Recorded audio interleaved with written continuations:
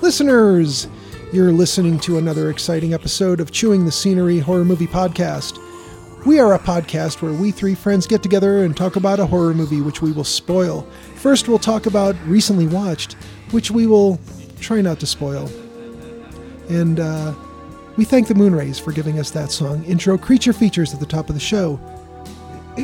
Find their music on Amazon or Apple Music, where you can buy it digitally, and say hello to them on Facebook, where they are the Moon-Rays.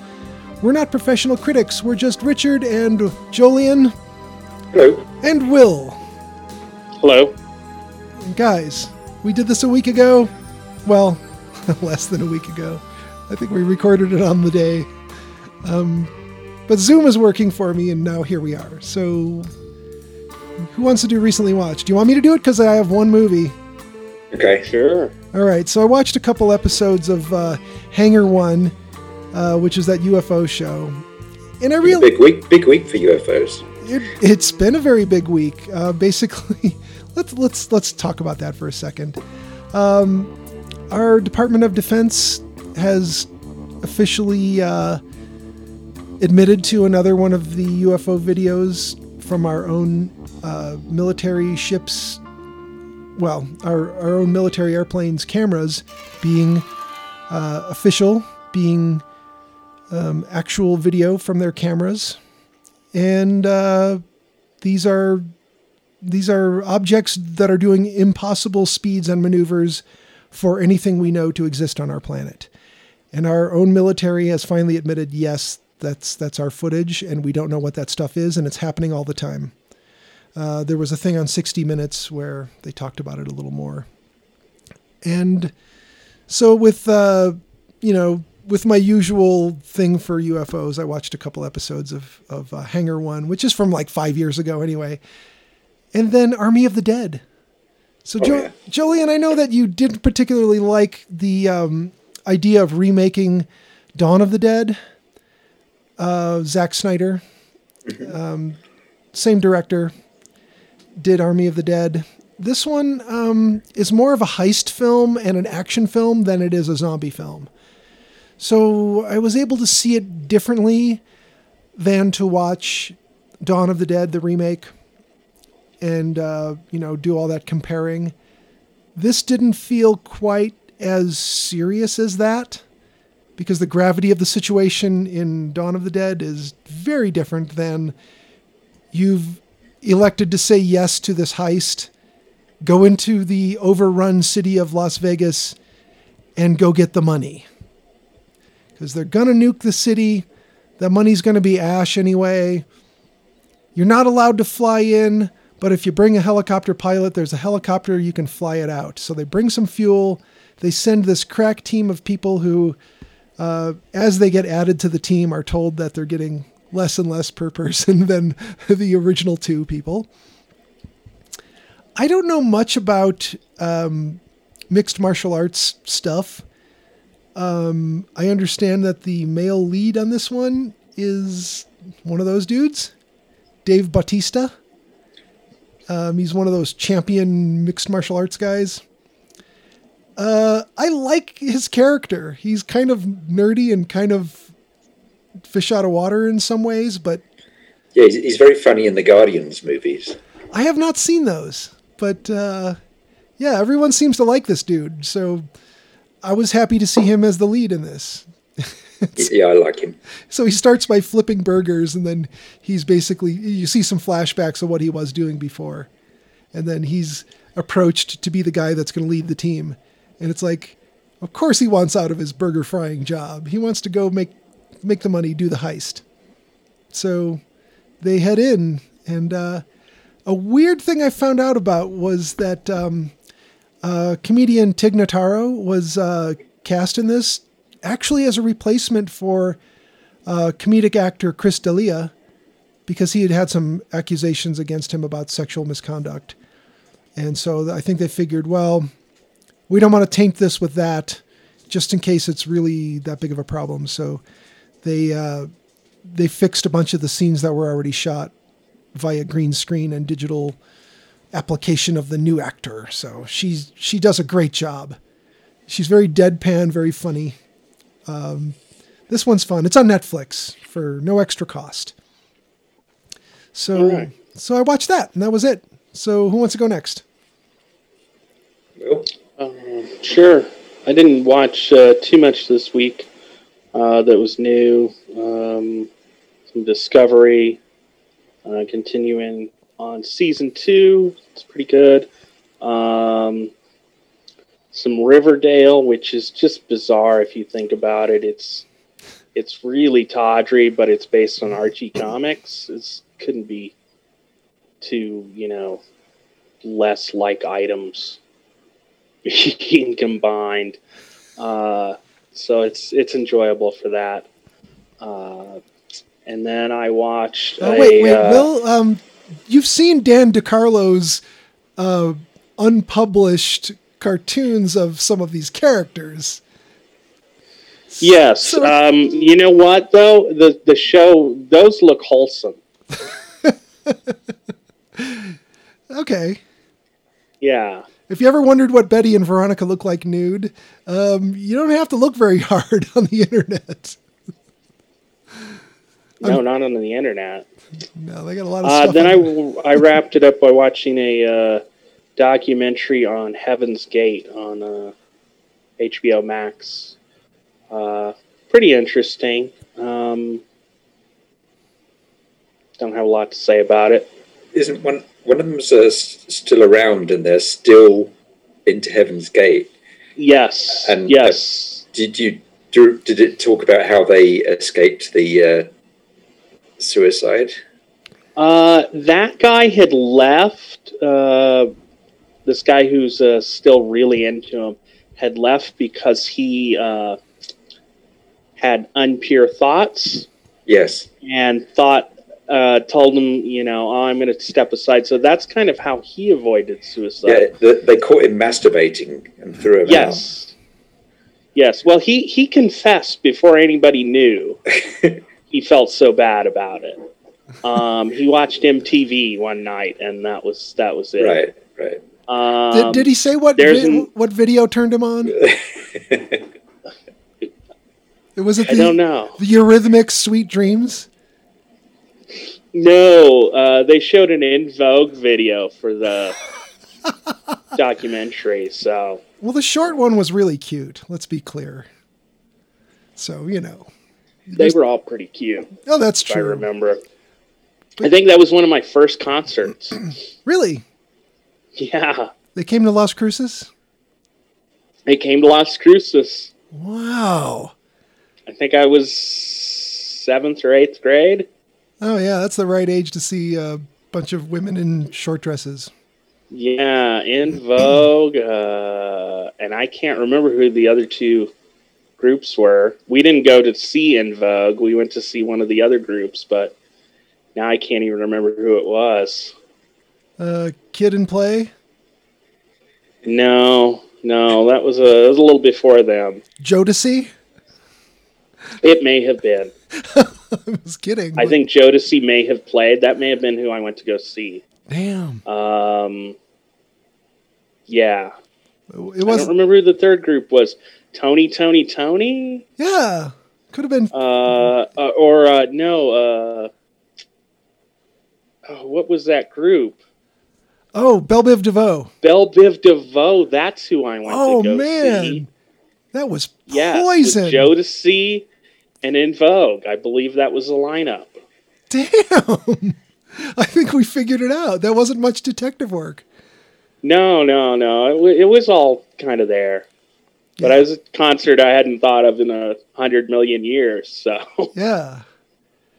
So do you remember who was the best out of the bunch? Probably Belle Biv DeVoe, if I'm just going to guess. I think En Vogue was probably the best, actually. Yeah, they had some good voices. Yeah, they had really good voices. I don't really remember Jodeci or Belle Biv DeVoe being particularly memorable. They were good shows. I was entertained as an 8th grader or whatever.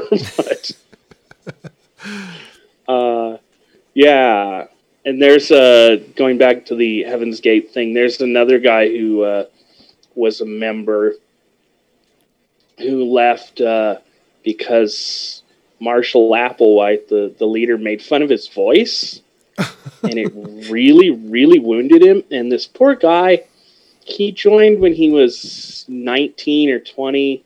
He, his girlfriend, and another guy went to a meeting in the 70s, and they were really into UFOs. And so they joined up.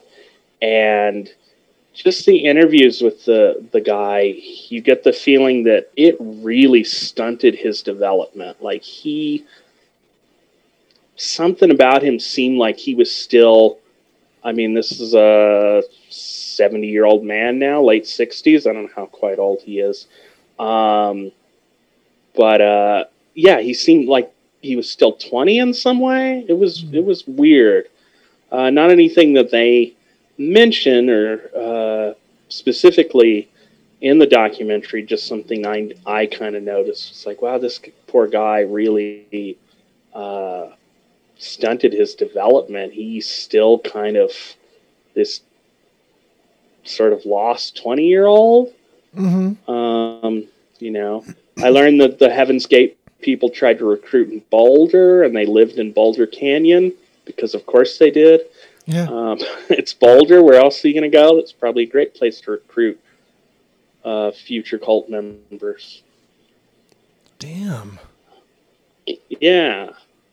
I also didn't know that they had people who were members who had regular jobs, fairly high-paying computer jobs. So weird, isn't it? Yeah, and they talk about it in the documentary how it's usually well-educated people from good backgrounds who end up in cults. Yeah, and terrorist groups. And terrorist groups, yeah, it's strange.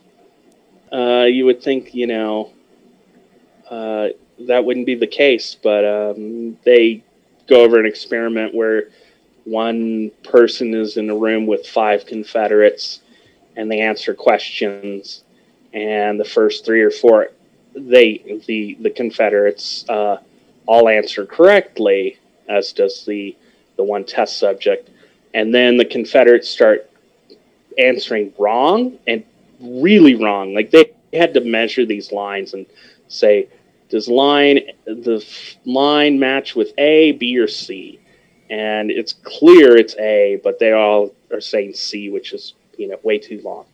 And 3/4 of the time, the test subject would even say, I knew they were wrong, but they must be seeing something that I can't, because why would they all say that? Mm-hmm. So they would change their answer. So, did either of you ever do psychology experiments in college? No, I didn't. Jolien? No, we didn't do that. Did you do logic and critical thinking, either of you? Yeah, we had to read I'm Okay, You're Okay, and The Hidden Persuaders as a summer reading before we entered college. I took part in probably 6, 8 different experiments, and it was always is this a real experiment, or is this some other experiment they're not telling me that I'm part of? Mm-hmm. Am I really watching this video and pressing the button every time something pops up? I don't remember. or are they doing something else here to see if they can, Am I a trick mark? me, or am I a mark some way? How is it? So you feel a bit like you're taking part in a con or something. Yeah. Is this experiment real, or? And they wouldn't tell you. You'd never know because it's double blind. So Yeah, you know got that doesn't mean they poke both your eyes out. right. Yeah, you gotta sometimes be concerned whether you're being made a rube. Sometimes. I had a class. What was it? But the professor got there early, and he looked kind of like a student, non-traditional student, and he just sat outside the classroom reading a paper, and nobody tried the door. It was a psychology or something along that lines. So he sat there for a long time, and he's like, "Is nobody going to try the door? The door's unlocked. It's open. Just because I'm sitting out here doesn't mean I'm even waiting for this class." Yeah, it's kind of weird if you think about it. Like, it's sort of the psych professor equivalent of just like deciding you need a day and just putting on a movie for the students. Kinda, yeah. I think it was a sociology class. He was also one that posted the answers to the test before the test on the bulletin board, but never told anybody. Damn. Just to see if anybody would go and notice. And it wasn't until the end, like the final. He's like, "Did anybody ever notice I always posted the test answers up like the morning of the test?" No, nobody looked at his bulletin board. So that kind of reminds me of something I did in 9th grade. This teacher was kind of a real pain, and she had a stack of the stapled together paper tests she was going to hand out. And I was feeling particularly rebellious.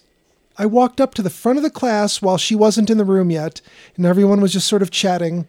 I grabbed the whole stack of tests. I walked over to one of her several file cabinets, opened the bottom drawer, dropped them in, and kicked it shut. Well, didn't kick it. I pushed it shut with my foot and did that thing with my hands, like dusting them off, and turned around. And no one was really looking at what I just did. And I sat down. And the teacher came in the room, looked around, sat down, said some stuff, and then looked over at the empty spot where the pile of tests had been and said, "Where are the tests?" And everyone kind of looked, and no one pointed at me. And I realized they didn't even notice me do it. I better just shut up because I'm going to be in so much trouble. And there was this siege of like 2 or 3 days of like, no questions asked. Someone slips a note, and finally, I think what I did was one of the next 2 days walked in like I did when I dropped them in the drawer, took them out and put them on top of the desk, and no one saw me do that either. Theater of the obvious. Good. Holy crap. The stuff you can do in a classroom. And I never got in trouble for it. So far. All right. So far. Till now. I think I've gone past the statute on that one. Yeah. Probably. That's what kind of kid I was. I did well on the test, by the way. Should have taken one home. Had I been thinking, that would have been time to study up. But I didn't. I did that with a test in high school. We had a substitute on test day. So I just took the test home, cheated, took it back the next day and said I was absent. Ah. And the teacher who was back was like, "Well, the sub marked you as here." And I was like, "I don't know about that." Yeah. So when he gave me the test, I just swapped him out. Yeah, sleight of hand. That is awesome. To be fair, it was a medals shop class test, so it wasn't like I was, cheating myself in any way or really getting away with much. It was a bullshit test, you know. Well, how much of algebra do you use on a day-to-day basis? Let's be clear. That's true. You know, like I think I've used almost none. So yeah, if you cheated on an algebra test, good on you. you put one over on the man. Yeah. That wraps it up for my recently watched. All right, so we talked about cheating on tests and Jodeci not stealing the show. Jolien, what have you watched? Well, I had a day off and watched movies all day. All right. Yes, it was heavenly. So I watched a whole bunch of Satyajit Ray movies. Actually, they turned out to be, two of them were parts of anthologies that had been released separately. So I guess there was fewer than that. But so his last movie, which is The Stranger from 1991, that's about this supposed great uncle who turns up after 25 years at this middle-class home in Calcutta, and they don't know if he's the real thing. They can't think of a way to prove it. But it's the way that everyone reacts to him that, you know, reveals how everyone, you know, what everyone's like. Yeah, well, that was pretty cool. It's one of his later movies that, you know, he was pretty ill at the time, so it's like he died the next year. So doesn't go outside much. It's mostly in this one house. Watched Enemy of the People, another one of his later movies from '89, based on a Henrik Ibsen play. That's one about this guy goes to this village and he realizes that everyone's falling sick because there's poison, some kind of toxin in the water that's coming from the temple that everyone imbibes, and so he's got to make a case that the temple is poisoning everyone, and of course no one must listen to that. No. The Holy Man, which is one of his comedies from mid-60s. It's about what they call a Baba. He comes to town. He's got his assistant.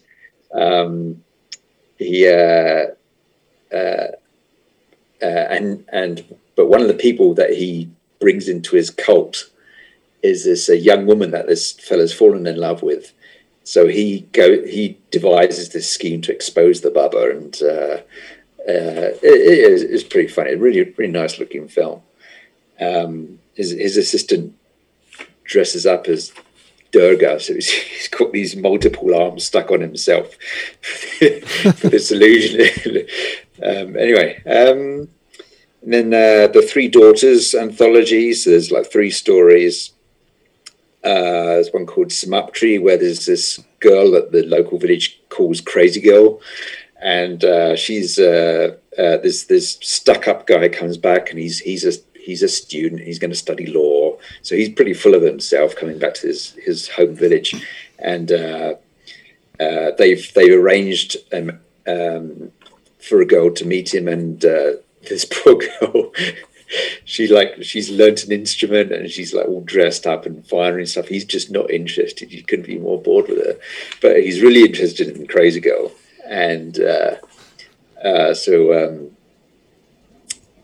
she's really amazing. She's there was a famous photo for Life magazine. They did a photo shoot on the monsoon at the time, and her photo was on the cover. But yeah, she looks really amazing.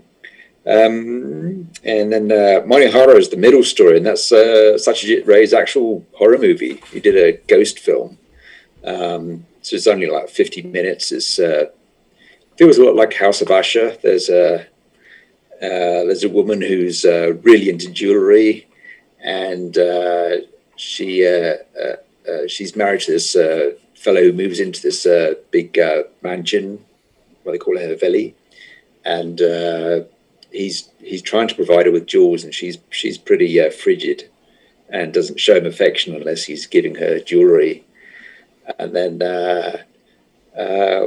one day she disappears, and you get the idea that she's dead, and he's got some new jewelry, and you're kind of wondering if she's going to come back and get it, whether she's dead or not. That was pretty cool. The Coward, which is kind of almost noirish, it's got a jazzy soundtrack, which is unusual for him. And it's about this guy he's stranded during a storm, and this fella invites him back to his tea plantation to stay overnight. But this fella's married to this guy's ex, and they're still pretty hot for each other. So things get, pretty noirish pretty quick. It's sort of a postman always wins twice sort of situation. Anyway, he's one of my favorite directors. Let's see. I saw an actual crime movie called I Love Trouble. Have you seen that one? No. It's from 1947. It looks like a film noir, and it's basically just a detective story. It's not really paranoid enough to be a noir, I don't think.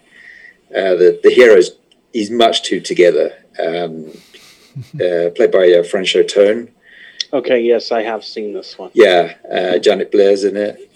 Yeah. He's just got everything figured out. He's this good-looking, well-dressed guy and knows what to do in every situation. There's not much paranoia to it. But it's just packed with all these starlets in small roles. It's got, in the supporting cast, it's got John Ireland, Raymond Burr as a thug. Oh, yeah. Adelia Jerkins is one of the women. There's lots of lighting through slatted windows, and him getting concussed multiple times and falling into a whirlpool of blackness, etc. Calls every woman angel, because every single woman in his world is beautiful, starlet. It's really underpopulated Los Angeles, San Francisco. I mean.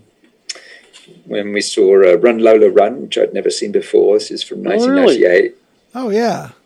That's a good one. Yeah. Directed by Tommy Tickwer. You know what that one's about. Yeah. Rewatched The Yakuza from 1974. It's a Sidney Pollack movie.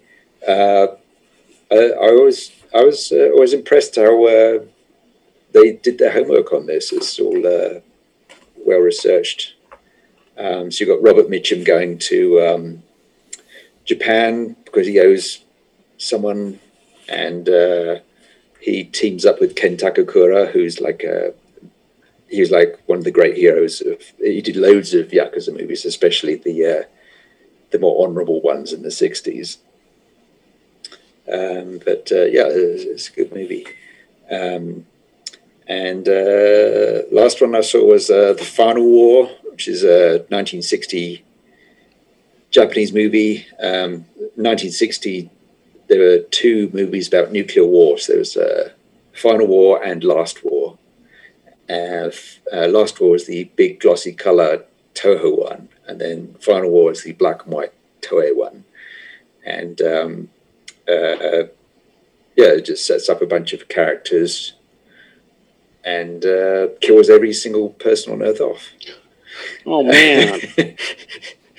Is the fact that they both came out the same year, that sort of Ants, Bug's Life, Dante's Peak, whatever the volcano movie? Right. One studio gets the idea and the other's like, yes. Oh, let's rush it into production. Right, because the Toho one was like this big production, as I said, and there's loads of notice on it. This is like a good serious movie. I mean, it was definitely in the air, Oh yeah, it doesn't. Japan. Oh yeah. I know what you mean. It was like 8 years since the occupation, 15 years after Hiroshima and Nagasaki. So it's pretty fresh, and then the country itself was basically an aircraft carrier for the United States, and they were very well aware that if anything kicked off, they'd be out of the picture pretty quick. But and this was back when there was this, and it persisted. There was this vague idea that you could survive nuclear war. Yeah. Or that you would want to. Yeah. There was a lot of advice that didn't sound very convincing. They even had Groucho Marx sort of narrate some of that. Yeah. And when I was a kid, it was really frightening. Oh, yeah. We're kind of complacent about it now because, like, yeah, if it happens, it happens. 2 minutes later, we're crispy. But when I was a kid and you had the vague idea that you could survive, you think, oh, can I get to South America or something like that? And then you realize, no, I'd really rather be at ground zero. Yeah. Flash bang, I'm gone, Definitely but something. Anyway, that's everything I watched. Wow. All right. And did you rewatch The Gate, or have you seen it so many? Yes, I did. And so, Will, have you seen it so many times you didn't need to, or did you watch it again? No, I rewatched it. I mean, this is a movie I watched a lot when I was a kid. Yeah. But had not seen it in 30-some years. This one to me feels like it's the better thing from the era of Monster Squad.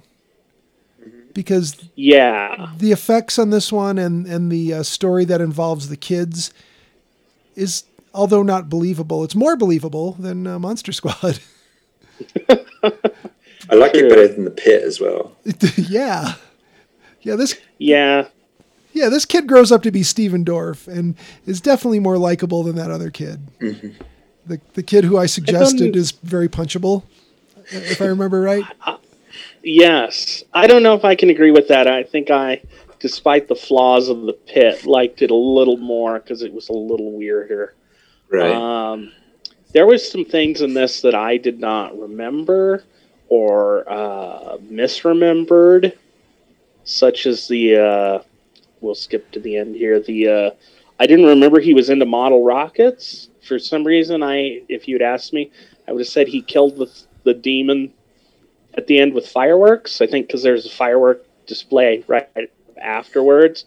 But I could have sworn he killed him with like a Roman candle or a big rocket or something. Yeah. I guess it was a big rocket, but But the fireworks kind, yeah. Yeah, exactly. So did you see this first on because you were friends with the people who had the video store? I think so. VHS. I believe it would have been 1987, maybe 88 that this came out. So it's about 10 or 11. 86. Well, I mean, out on video. Oh, okay. Yeah, I know the movie came out in 86. So I imagine it came out on video about 87. I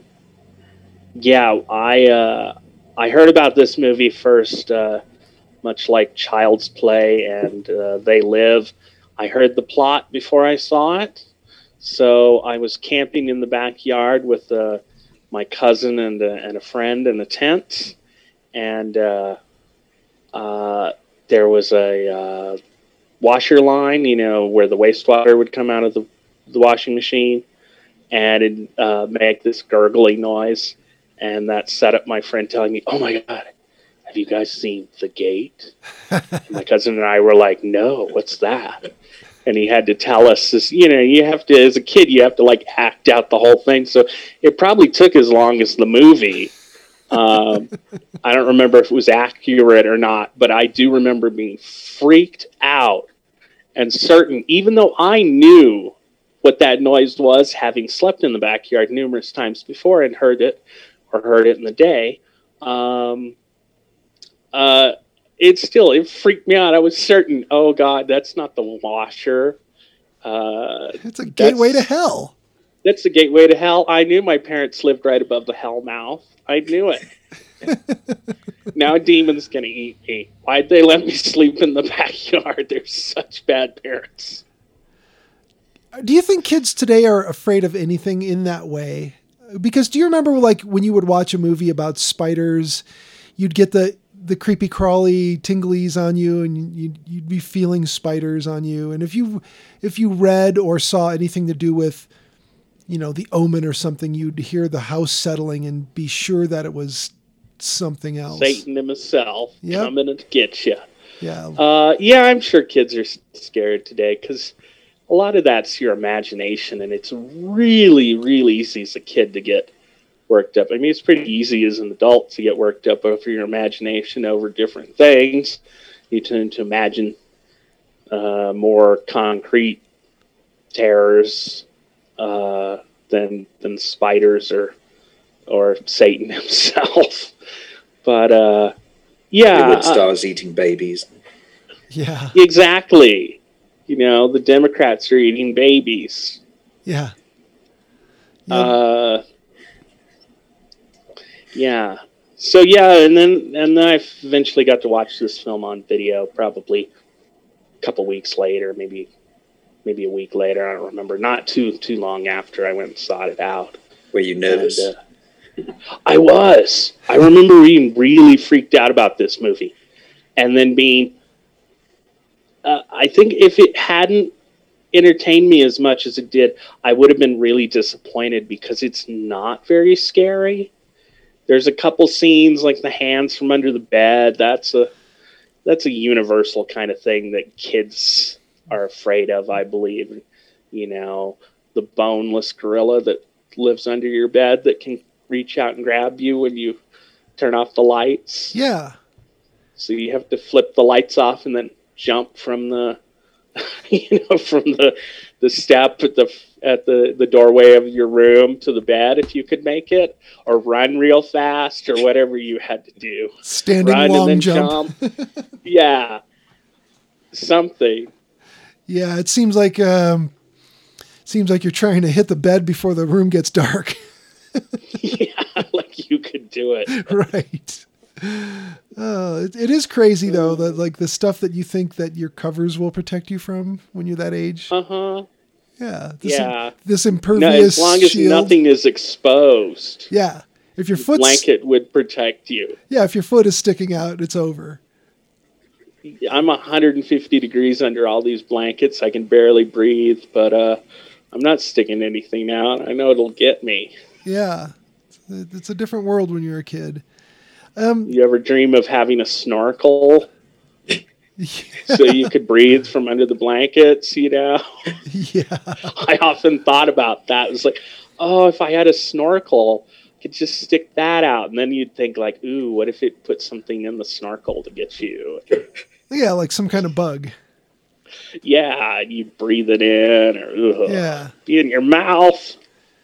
So as far as this movie goes, structure-wise, do you feel like kind of doing the cold open in A Nightmare is a good way to set the tone, or does that sort of throw too much out there to begin with? What do you guys think of that? It worked fine. Yeah, I felt like. I mean, you kind of knew it was a dream. Yeah, it felt like it. You know, usually the way a character moves through a scene, you can tell it's a dream, but I personally thought it was good for setting tone. Yeah.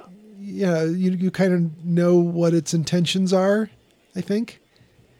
But he wakes up from the dream and the guys are already sawing up the tree that, I don't know if lightning killed it or if it was just a diseased tree, but he no longer has a tree house. And, yeah. And that's a bummer when you're a kid that age. Because what is he supposed to be, 10 or 12? Yeah, I guess he was about 10. Yeah, I was putting him at about 10. And at that age, I mean, if you had a backyard with a big tree and a tree house in it, you kind of had it made. Sort of a good place to escape. Did either one of you have anything like that? No, I attempted to build a couple forts. I never had a good tree. Yeah. But I had a friend who had an awesome tree house. It was like much like the one in the movie. Wow. Jolene, what about you? We built a kind of platform. It wasn't really a tree house. It was fixed up some bits of wood so we could sit up in the branches. Yeah. I think it's important to have that. We had a couple versions of that at different places where we had lived. It was mostly my brother's doing, but just some place to go hang out with a friend when you have a friend over. Just get away from the parents for a little bit.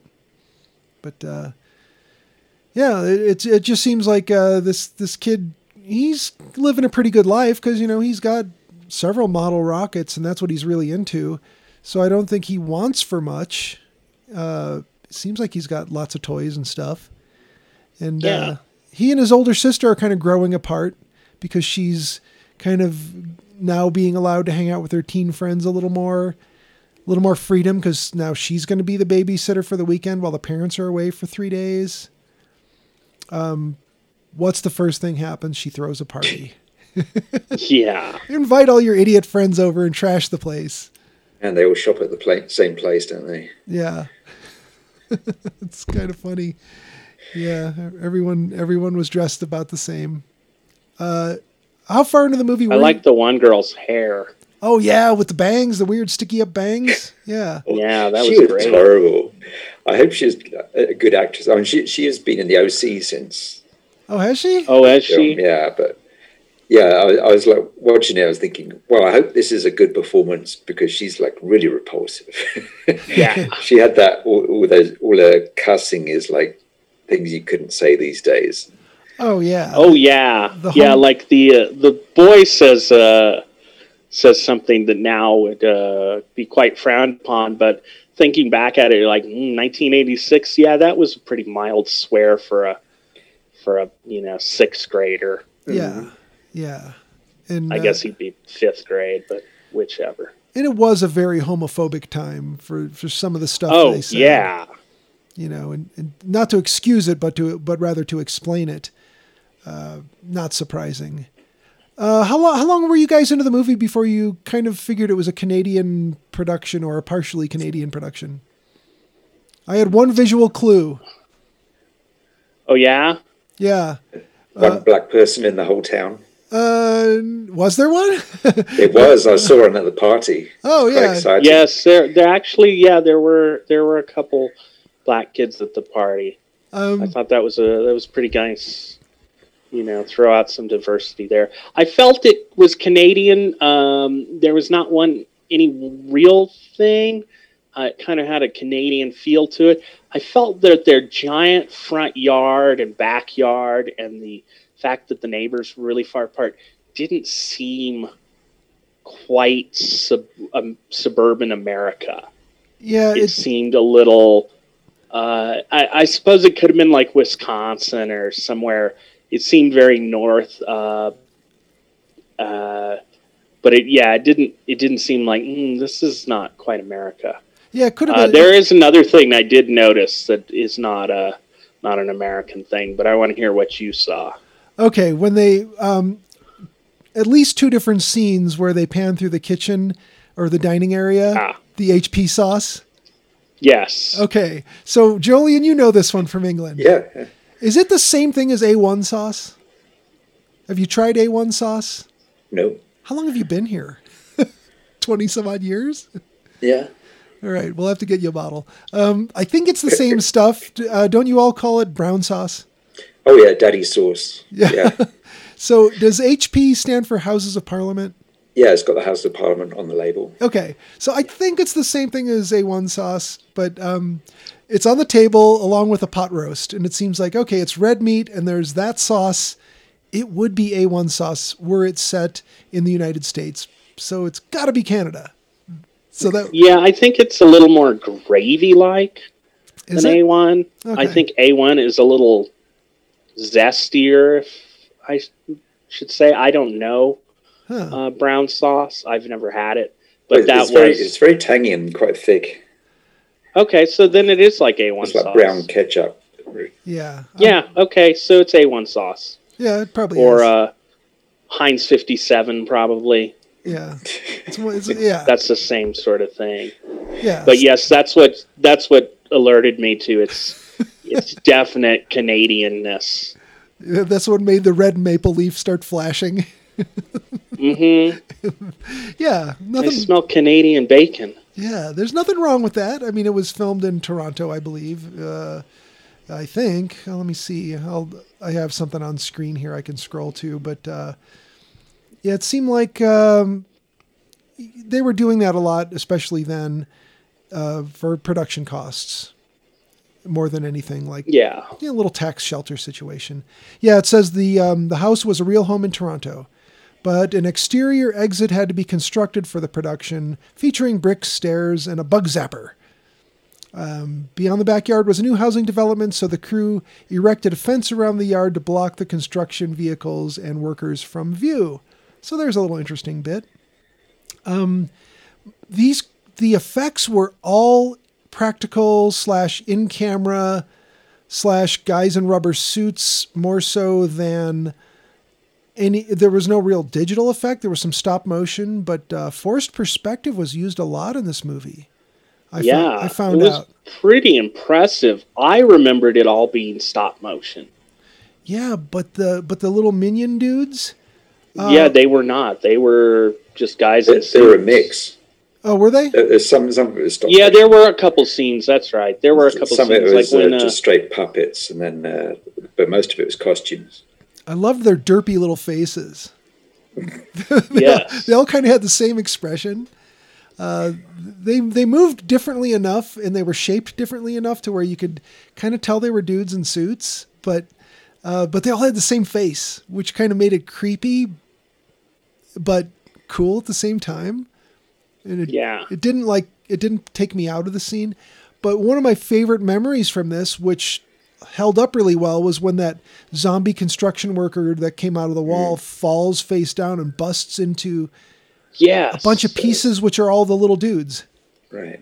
Oh, those are great. That's a really good shot. Yeah, I found that in general the effects on this is a low budget film, but they're well done, and but they're smartly presented, the way that the angles they use and the way they set them up so that they're more convincing.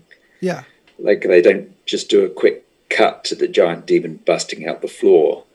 The camera starts off in the hall, pulls back into another room as you're looking through a doorway, and then they've got layers so that you've got the little minions come out the pit first, and they gather round to watch it, and it's all one shot, and then the giant demon comes up, so it really sells you that this thing is coming up out the hallway.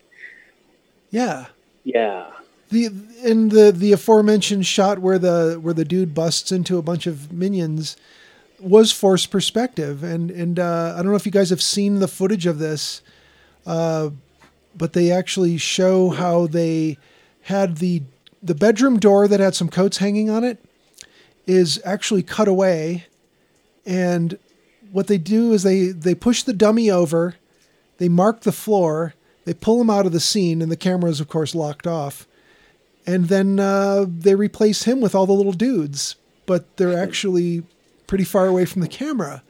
And then the actors can stand off to the side and they look in scale proper to the room. But it's really crazy. I dug up something on this on YouTube and watched it, and I was like, this is crazy, because they show you how it's done. But oh, wow. When you rewatch it, you can kind of see the difference in the door top to bottom. So it's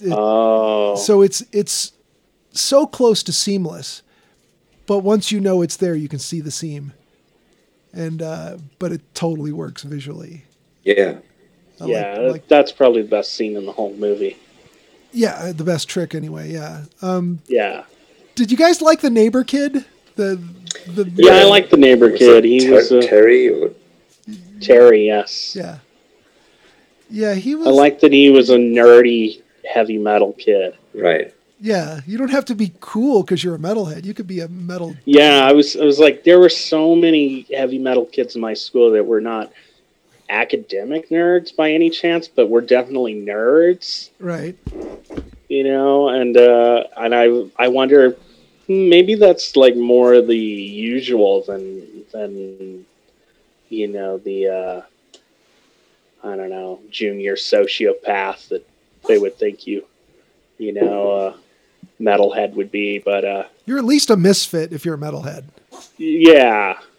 Is that a dog? Yeah, that was Birdie sneezing. Oh, I hear. Yeah, the dogs have to run in and out of the room, and if I close them out, then they just scratch on the door the whole time. So, yeah. I liked his room is just covered in posters, and there's I was trying to pick out posters he had. Iron Maiden. He had a bunch of Maiden. Yeah. Mm-hmm. Yeah, several Maiden. One Ozzy Osbourne. He had Duran Duran in there, which is a good mix. That was to get girls. Yeah, the Cramps. Yeah, that Graham Humphreys cover for the Cramps. The Venom jacket. Yeah. Yeah, he had a lot of dark stuff mixed with some stuff that wasn't quite as dark, for sure. Did you like the fact that he had like a parachute with metal spray painted on it? That was pretty. Yeah, that backdrop. was kid-like. That's the backdrop behind his drum set. Did they show him playing the drums at all? No. He probably sucked. You know, that's the age where you try and convince your friends to buy an instrument and learn how to play it so you can form a band. Yeah. It's like, dude, you should get a bass. Sure. My parents are going to buy me that. Yeah. Yeah. No. You might be able to get a washboard. Yeah. Yeah, maybe a tambourine. We form a jug band. So I think we could do that. It's amazingly hard to find a big ceramic jug like that. You know, with the ring around the neck of it. Yeah. Yeah. Probably now. Oh yeah, all the hipsters bought them up. Yeah. Yeah. Started their own jug bands. Yeah. But once it falls out of favor, then it'll be easy to get one. All right. Just got to wait them out. Yeah, but then it gets really hard to get signed. All the agents out there looking for good jug bands, they've already moved. Oh, yeah. They've moved on to the next thing. You should spray your jug with metal or something like that. Yeah.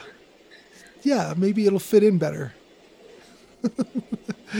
Yeah, so you got the neighbor kid getting, was he cloned? Was he replicated? Or was he possessed when he turned into like Rat Boy? Because the construction worker pulled him into the wall. Yeah, I'm not sure. I guess he was possessed. Because the sister, Al... stabs him in the eye with a Barbie doll. Yeah. Which was great. Yeah. And then he comes back later normal. But then again, the dog dies and then comes back normal. So yeah, and the daughter gets his sister gets taken too. Yeah. So that counts as like the 2 human sacrifices for the pit, right? For the gate. Yeah, I didn't quite understand how they came back from that. No. That part felt a little tacked on, maybe, or not. It was a little not well thought out. Well, we're not really going to kill these 2 kids. We have to bring them back at the end. Yeah. I found, because I wasn't sure how this movie was pitched, were they trying to do a PG children's movie? But then you have like all this eye violence and they don't skimp on the gruesome stuff, like where the demon parents turn up and the... Yeah. Oh yeah, that was a pretty good scene too. No, I think that was just kind of the case with kids movies, or at the time they could be a little scarier, a little gorier. I don't know what the rating on this was. If this was even PG or PG-13, probably just straight PG, but. Yeah, it's weird that that a movie like this had such a 10 to 12-year-old hero and sidekick, and clearly aimed at that audience at least to some extent, and then turned around and did like Jolien said, added in the demon parents, where the kid plunges his hands into the dad's face and all that. I would definitely have liked all that, the gory special effects at the time. I loved it if I was 12. Same, but it's the parents who who are the party poopers for that kind of thing. But I think, and just remembering, my parents were really blasé what I watched. Same. They didn't really care if you were out of their hair. I think they were happy. I mean, I can't remember a single thing that I watched. And basically, most of it was on network television, so it was fairly safe. But But yeah, I don't think parents in the 80s really cared. So when this came out, you were 10 or 12. It was perfect. It was a perfect movie. It may have been a little bit scary, but like I said, I didn't think it was terribly scary as a kid. It was definitely a lot scarier to hear about. You know, in the darkened tent, Yes. with gurgling noises in the background. It's hard to sell movies that way, though. That one kid would get real tired of telling that story. And you can only fit maybe 4 people in the tent at a time. So It was like vaudeville. yeah, kind of. Vaudeville in the American Southwest. Yeah. What about the kind of the slick, colorful look of this thing? It didn't feel like a low budget compared to No, it looked good. like compared Yeah, it to looked very good. They did a good job. yeah, like there are so many low budget movies that look low budget, and this one looked like it was, you know, in a little higher weight class than what it actually was. Yeah. I was a little surprised that it was from 1986. I remembered it. Another thing I misremembered, that it was earlier. It was like 1982. Yeah. But yeah, I felt the same way. Like I think The Pit's from around. yeah, The Pit is from 1980. I think these two movies get conflated because of the similarity in the fact that it's a hole in the ground and it's a kid about the same age.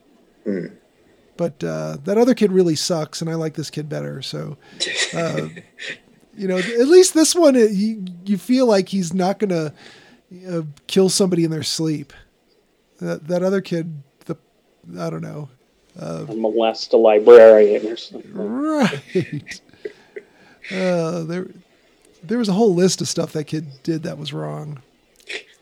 And this kid's kind of cute. He's just a sweet kid who likes rockets. So you wouldn't have rooted for the other kid if he was fighting demons?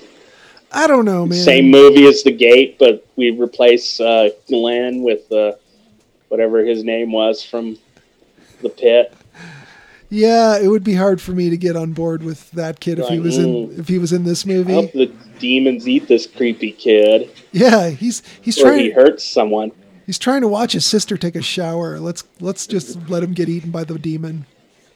Yeah. You know, that. Did you feel like, since so many times this is Richard's gone feral and he's trying to gnaw his own limbs off. Little minions in the background there. Are there minions in there? You know, these dogs are only slightly different than those demons in the movie. I mean, A bit more cuddly. yeah, the noise that this little dog, I should honestly mic them sometime. I mean, you can hear enough. Oh, they're mic'd. We can hear enough of it. Yeah. Here, let me move the mic. Here. And then they immediately stop. They won't stop. Yeah, exactly. They'll stop. Yeah. But it definitely sounds like from the movie Gremlins.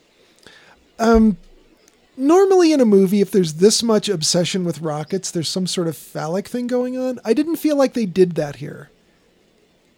Do you guys feel like there's anything phallic about the rockets? I was trying to think what the subtext was, because when it starts off, he seems to have some suppressed rage going, but his friend is much more of an angry kid. Yeah, because he's lost his mother, and his dad is pretty absent with his job, right? Yeah. But it doesn't really follow through on that. He kind of makes up with his sister. They treat each other better. Yeah. Yeah, this kid has a better support system than the nerd neighbor kid. Mm-hmm. And I wanted to rewind and freeze frame, but I was watching on something that had commercials. I want to say, and I'm going to click on IMDb because they list goofs. Did the dad misspell business on his note? Yes. It was BUSS, bussiness. Okay. That's something I was pretty sure I saw, but didn't want to risk having the movie have to start itself over because I tried to rewind it 5 seconds. Oh man. I did like looking at the album art of the whatever that Terry's that album, Crucifix or whatever their name was. Yeah, Yeah. had all that artwork in it. Some quite famous imagery in there that they were using for the film. Yeah. This is one of those. It shows you how Lovecraft was making a sort of comeback in the 80s, because there's that illustration from Color Out of Space that they use, and it comes back in the climax of the movie where you've got the pit with the column of stuff jetting up into the air. Yeah. Oh yeah. And there's the Virgil Finlay illustration of Color Out of Space in the album artwork. Oh, that's cool. Nice. I didn't realize that at all. Yeah, they've replaced the face in the original illustration with some vaguely devil sort of looking face. That's Virgil Finlay. And then they use there's another picture you can see in there, which is like there's all these demons hovering over a house. Uh-huh. And one of the demons has got a drum. Oh, nice. That's a famous. That's from one of the oldest records of Poltergeists. Oh. It's the drummer of Tedworth. It's this 1662 occurrence where this there was this guy who's a drummer, and he'd been scamming people and stealing stuff, and he was sentenced to be deported and to Australia, I think, and they took his drum into this house, and then after that the household would report sounds of drumming at night. They got really loud. I looked it up in my dictionary of the supernatural. Oh, nice. It's in Wiltshire. It's the home of the magistrate John Mompesson. A drummer, William Drury, was arrested for vagrancy, and his drum was confiscated and taken into the house. Since the drum had been in the property, loud thumping and drumming noises had been heard at night by all the occupants. After the itinerant drummer had been sentenced to transportation, the disturbances ceased. But when he escaped and returned to England, the noises began again. Oh. In addition, objects were moved, strange lights seen, sulphurous smells reported, drops of blood were found, and the disturbance of bed and bedclothes was especially noticed at night time, when the noises were often worse, sometimes waking up the whole village. They seem to occur particularly in the vicinity of children. Wow. Weird. That account was so famous it influenced the Salem witch trials, because they could refer to it as some official record of satanic disturbance by children. Damn. Well, that's a handy book to have around, especially if you're going to watch 80s movies. Yeah. How about another real 80s thing was the inclusion of the geode? Yeah. That seemed like a real 80s rock. Everybody had a geode, or Yeah. seemed like it. People's parents had a geode on their little glass and chrome or gold shelves. Yeah. Yeah, there definitely were a lot of them hanging around, but it's funny, the one kid said like they're never that big or whatever, and it's like, yeah, they get really big. They can, yeah. Yeah, they're formed by volcanic activity, so a lot of the planet was made by volcanoes. There's a pretty spectacular one on TNG that you see show up in all the sets. Every crew member's quarters at some point will have the geode in the background. Like, do they just pass that around between people? Alien. They'll go to an alien world. There's that geode in the background. Yeah. So I made some joke that kid was going to sell that big geode to Paramount Studios. Clean up. Were you guys happy with how this all wrapped up, as far as like the storyline itself? I mean, it's a pretty concise, pat ending on this thing. Yeah, I mean, The only thing you needed maybe more were the parents coming home and Yes, seeing the yes. trashed house. Yeah. That was the only thing that I was kind of surprised that they didn't do. Right. You know, they have both suitcases and they drop them as they open the front door and they're like, what the? And then the credits would roll. Or maybe he'd yell, Glenn! Yeah. Whatever. Yeah. I mean, all in all, this was maybe a little more kid-friendly than I would have remembered. Although I didn't remember it as being, you know, some horrible, scary thing that was, you know, full of gore. But it was a little, maybe geared a little younger than I remembered it being. But all in all, pretty good. Enjoyable cast and pretty good storytelling. They even do this. There's a shot near the end when the boy runs upstairs, when Glenn runs upstairs, and he drops his flashlight, and they pause on the flashlight and watch it fall to the chair below. And at the moment, it's like, that's a weird shot. But then later, when he has to go down the broken staircase, he drops down and picks up the flashlight, which he then uses the batteries for the rocket. Right. It's like, oh, that was a perfect little, you know, just enough to show you, oh, that's where that flashlight came from. Yeah. Yeah. Chekhov's know. D cells. Yeah. Exactly, you know, and I think a movie today probably wouldn't bother with that. It would just be like, oh, he has a flashlight now. Right. Yeah. It's like, oh, good. There's one on this shelf right here. Yeah. It was a nice plant early in the movie. That's true. Yeah. But yeah, this one, God, what was it? They made it for, what was the budget on this thing? I'm trying to find it. I know it grossed like worldwide, like $13.5 million. Wow. And I feel like they made it for less than $1 million. Yeah, I was going to say maybe I'd be surprised if it was $500,000 on this thing. Yeah. In the mid 80s. Probably $30,000, $40,000. Let's see. Oh, it says here the budget was Canadian dollars $2.5 million, which at the time I think, well, I shouldn't guess this, but still, it made plenty of money. I remember the exchange rate was pretty weird back then. Like in the mid 90s anyway, a US dollar was worth 2 Canadian dollars. Yeah. But if it was anything like that previous, then this would have been like $1.25 million US. So that wouldn't have been that high of a budget.